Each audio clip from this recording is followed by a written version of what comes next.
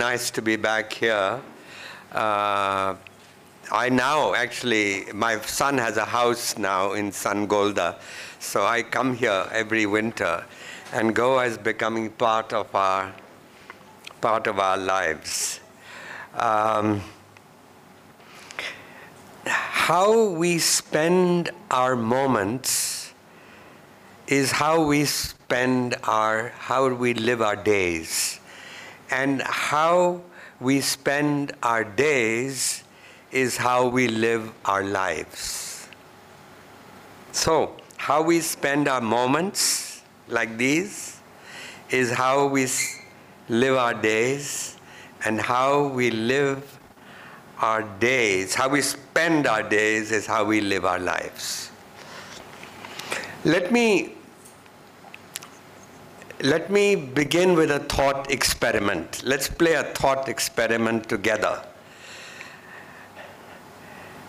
Imagine you've come out of a doctor's office and she has diagnosed you, and you've got the depressing news that you have only 3 weeks to live. And the question is, in your mind, now how am I going to live these 3 weeks? So certainly, I'm not going to go and get an executive MBA now, right? Nor will I take a crash course in public speaking, right?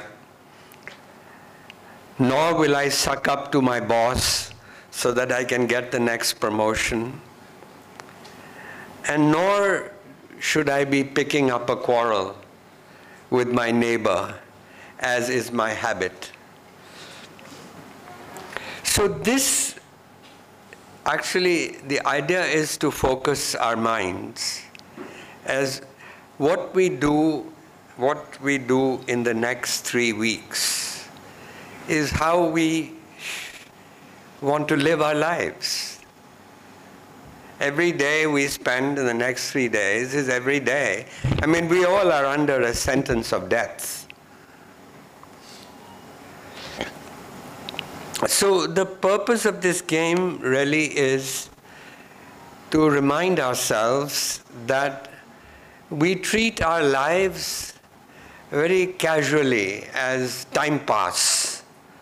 We sleepwalk through our life.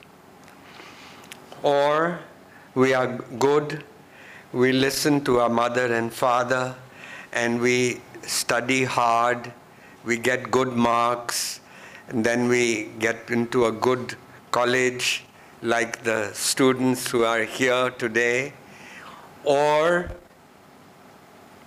And then when we are in college, again we take safe subjects, so we get good marks, and then so that we get a good job, and so we get a good job, and at the job we work hard, and we get promoted, and we climb ladders.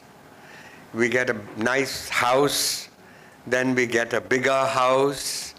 We have children, we send the children to good schools. And somewhere in midlife, in our 40s, we ask ourselves, is this what life was all about? So, it really brings up, again, like the thought experiment we played, it raises the question of what is, why are we living, what's the purpose of it all? And the purpose is the purpose that many of us wish to seek, because we are not like Mozart. Mozart, at the age of 3, knew he was a musical genius. Luckily, his father had given him a violin when he was 3, and he picked it up. And then he also discovered that he had perfect pitch, meaning if he heard a tune, he could immediately repeat it.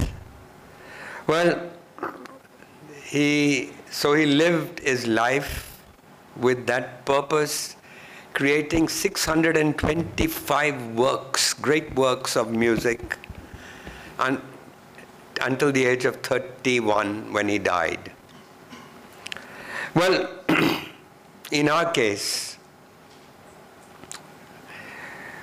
we don't know what is our purpose the way Mozart knew. And so, we feel a bit guilty that we don't know what is our purpose. But the fact is, it's perfectly all right not to know one's purpose. The fact people will say, oh, you have to find yourself. No. You have to create yourself. There is no God-given purpose, or there is no God-given you who has a certain purpose. You create your purpose. And also, one shouldn't feel too guilty, because the opposite of this is those who plan their lives.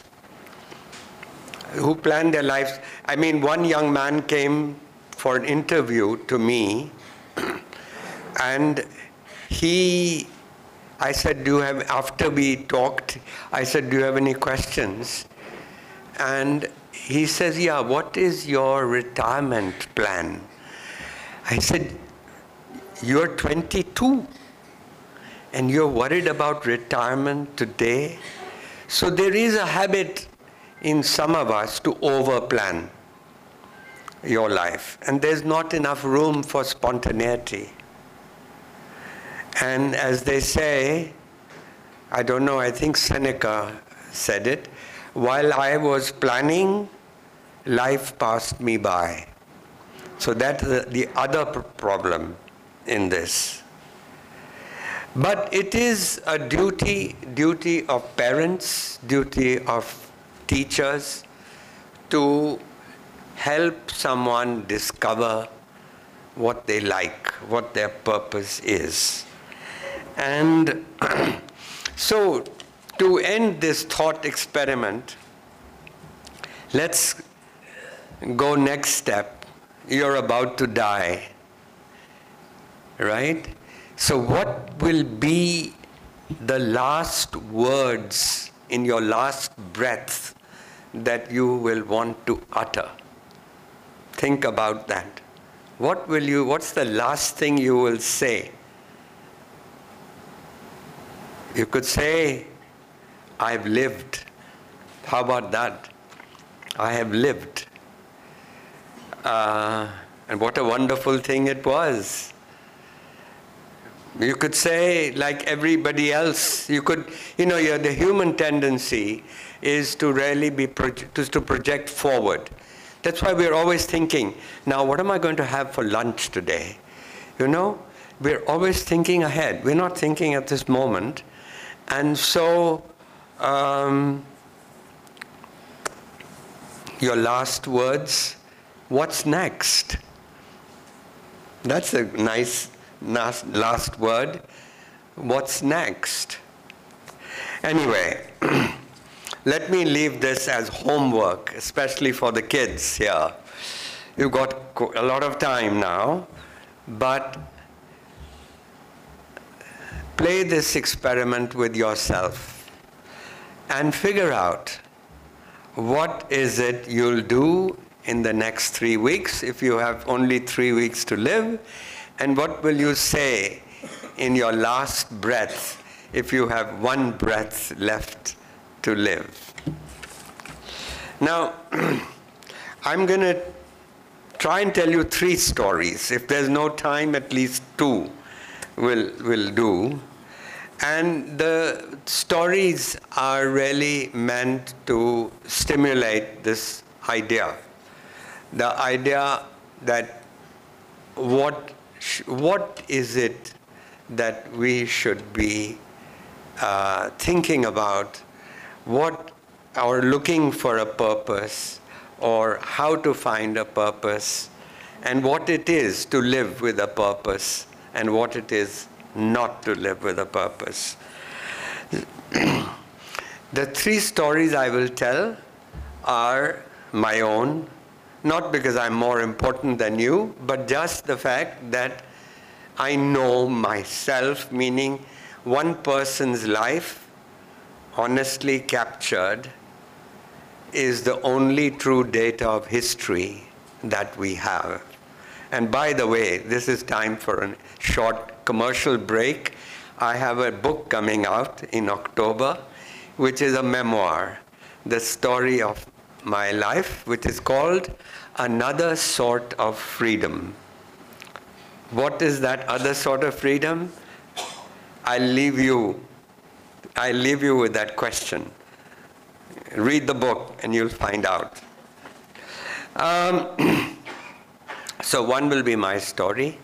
The second will be the story of my mentor, who came to work in my company as an assistant security guard. He was not a graduate, metric pass, from a village in Akola district in Maharashtra. It was his first visit to Bombay, his first job, and he was such a dehati that he would pronounce the name of our company Procter and Gamble because his name was Kamble.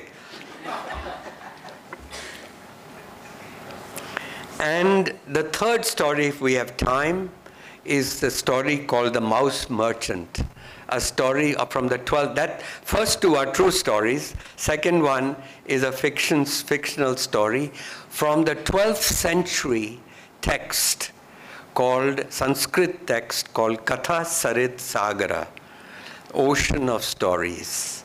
And it's an inspiring story for the age of startups. And since we are in the age of startups today, and especially for you people, young people, I think you'll find it of interest. Okay, so begin with my story. My first memory is that when I was 4.5 years old, I was in kindergarten in Lahore, in model town Lahore, which is of course now in Pakistan, because I'm a refugee.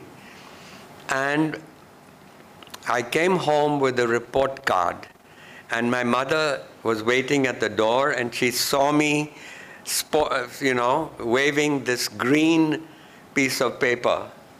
And she looked at me and she asked me, "Did you stand first?" And my father was close by, nearby her, and he said to her, "That was the wrong question.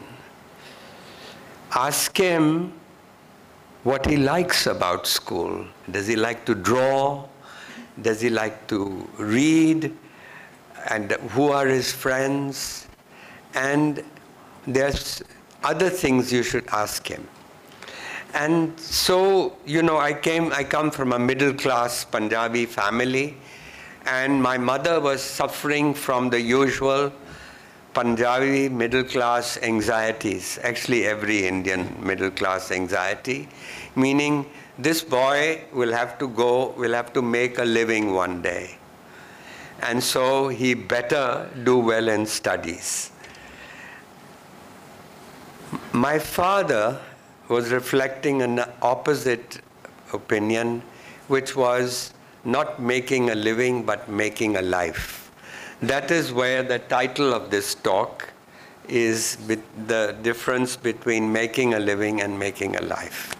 Now, all of us, most of us, unless we are very wealthy, have to make a living.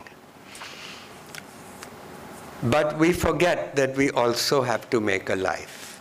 So that's really the purpose of this talk. And so I grew up in this middle-class family. Actually, the year was 1947. It was March when this this memory is there.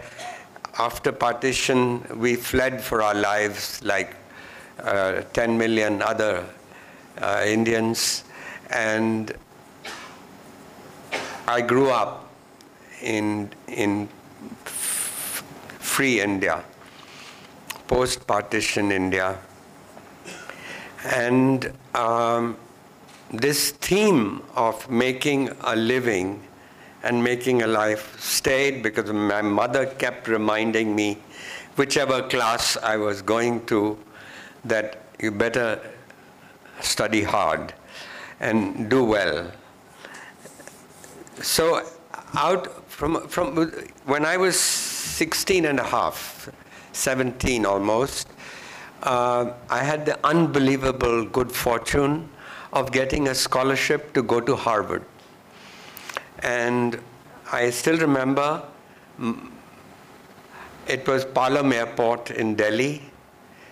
I was to take an Air India flight, and my mother's in tears saying goodbye, and then she says, remember, you have to make a living. Study something useful at Harvard. When you come back, she says, why don't you be like your father? He's an engineer. Then you'll get a job. So she knew that. Anyway, there I fly off to Harvard, and the very first day, I see the catalog of courses, and my mind is blown by the courses that were available. And I forgot my mother's advice immediately.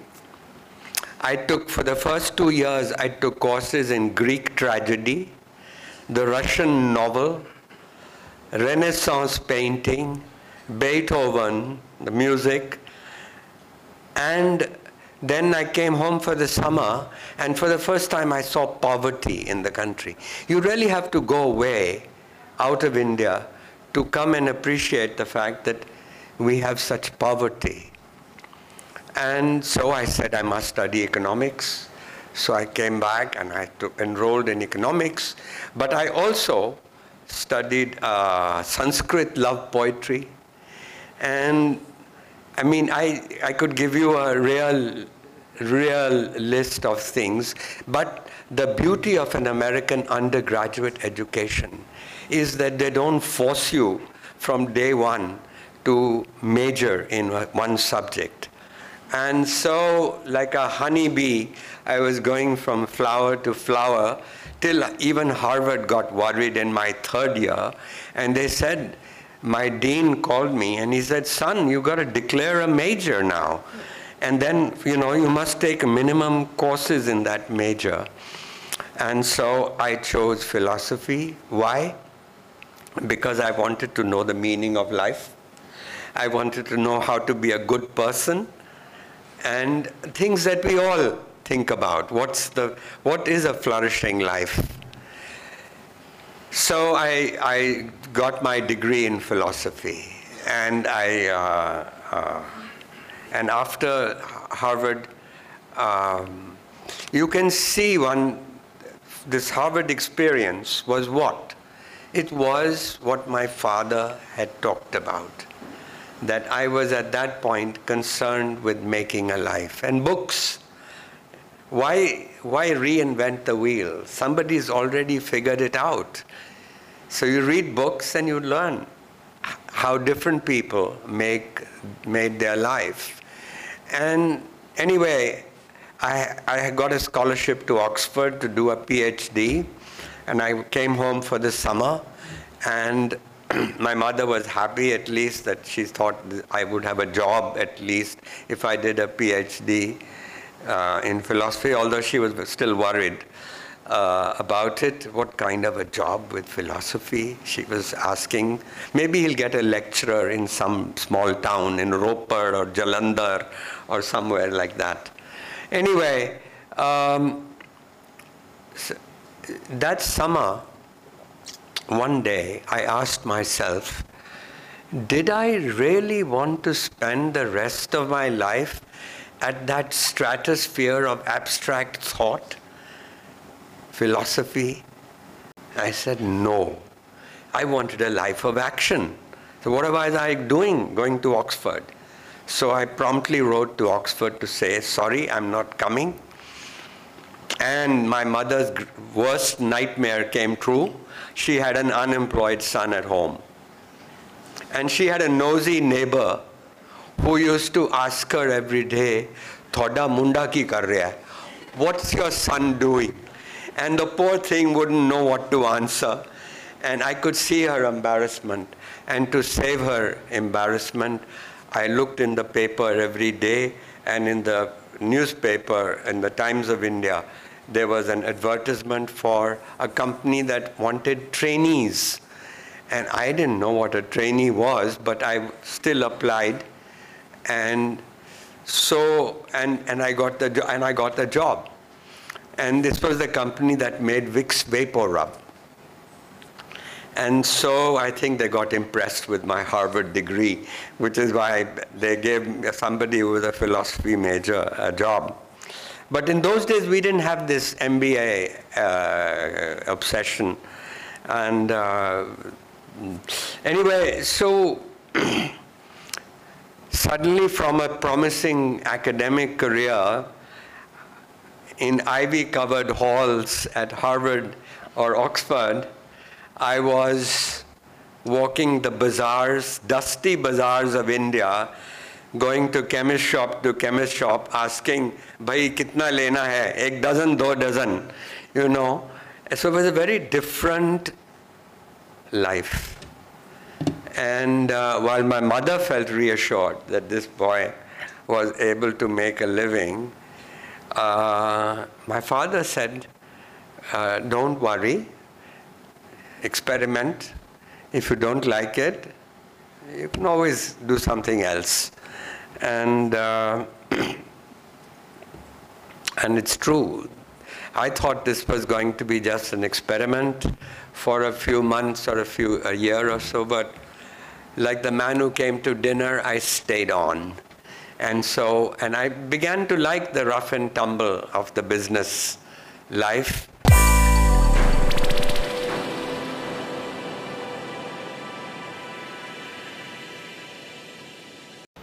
Hello, total अजूनपर्यंत 15 भुरगीं शेणल्या sir. हय sir, चडशी 7 ते 10 वर्सां. हां, शाळेन सोडले तुमी? शाळेन शाळा आसतना ती वचना न्ही साहेब. आणि आता तर सुटी पडल्या. तुम्ही आनी कितें साहेब?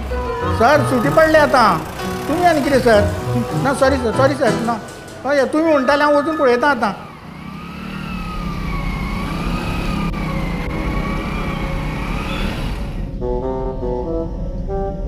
वाव, कितली बरी शाळा.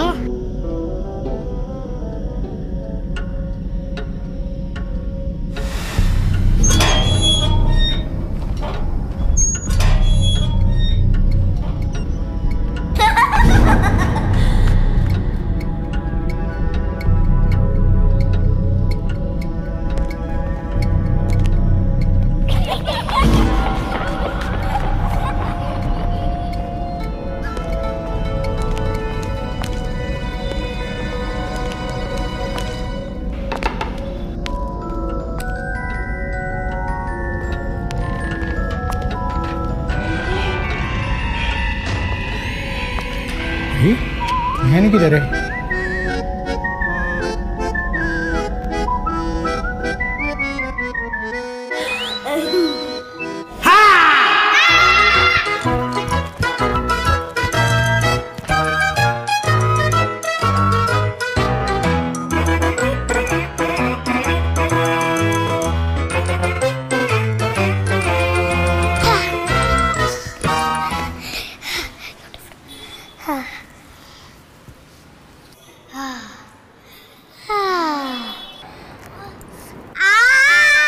चोरानो मजेकडे खेळटा गोवा पोलिसाकडे.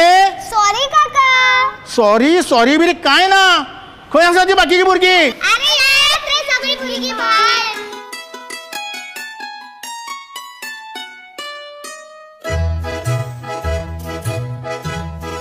चला या आता घरा.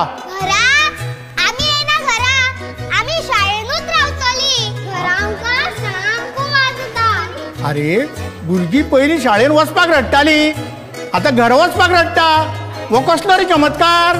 चमत्कार न्ही, हो आमचो गोंय सरकार.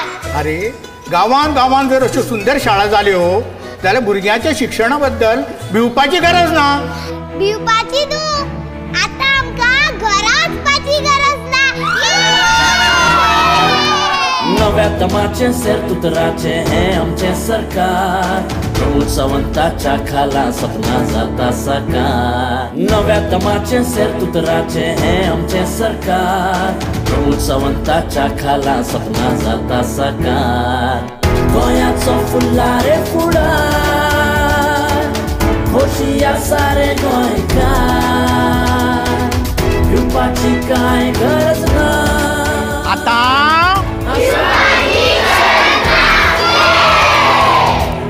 दरेक गोंयकाराचो आधार डॉक्टर प्रमोद सावंताचें गोंय सरकार.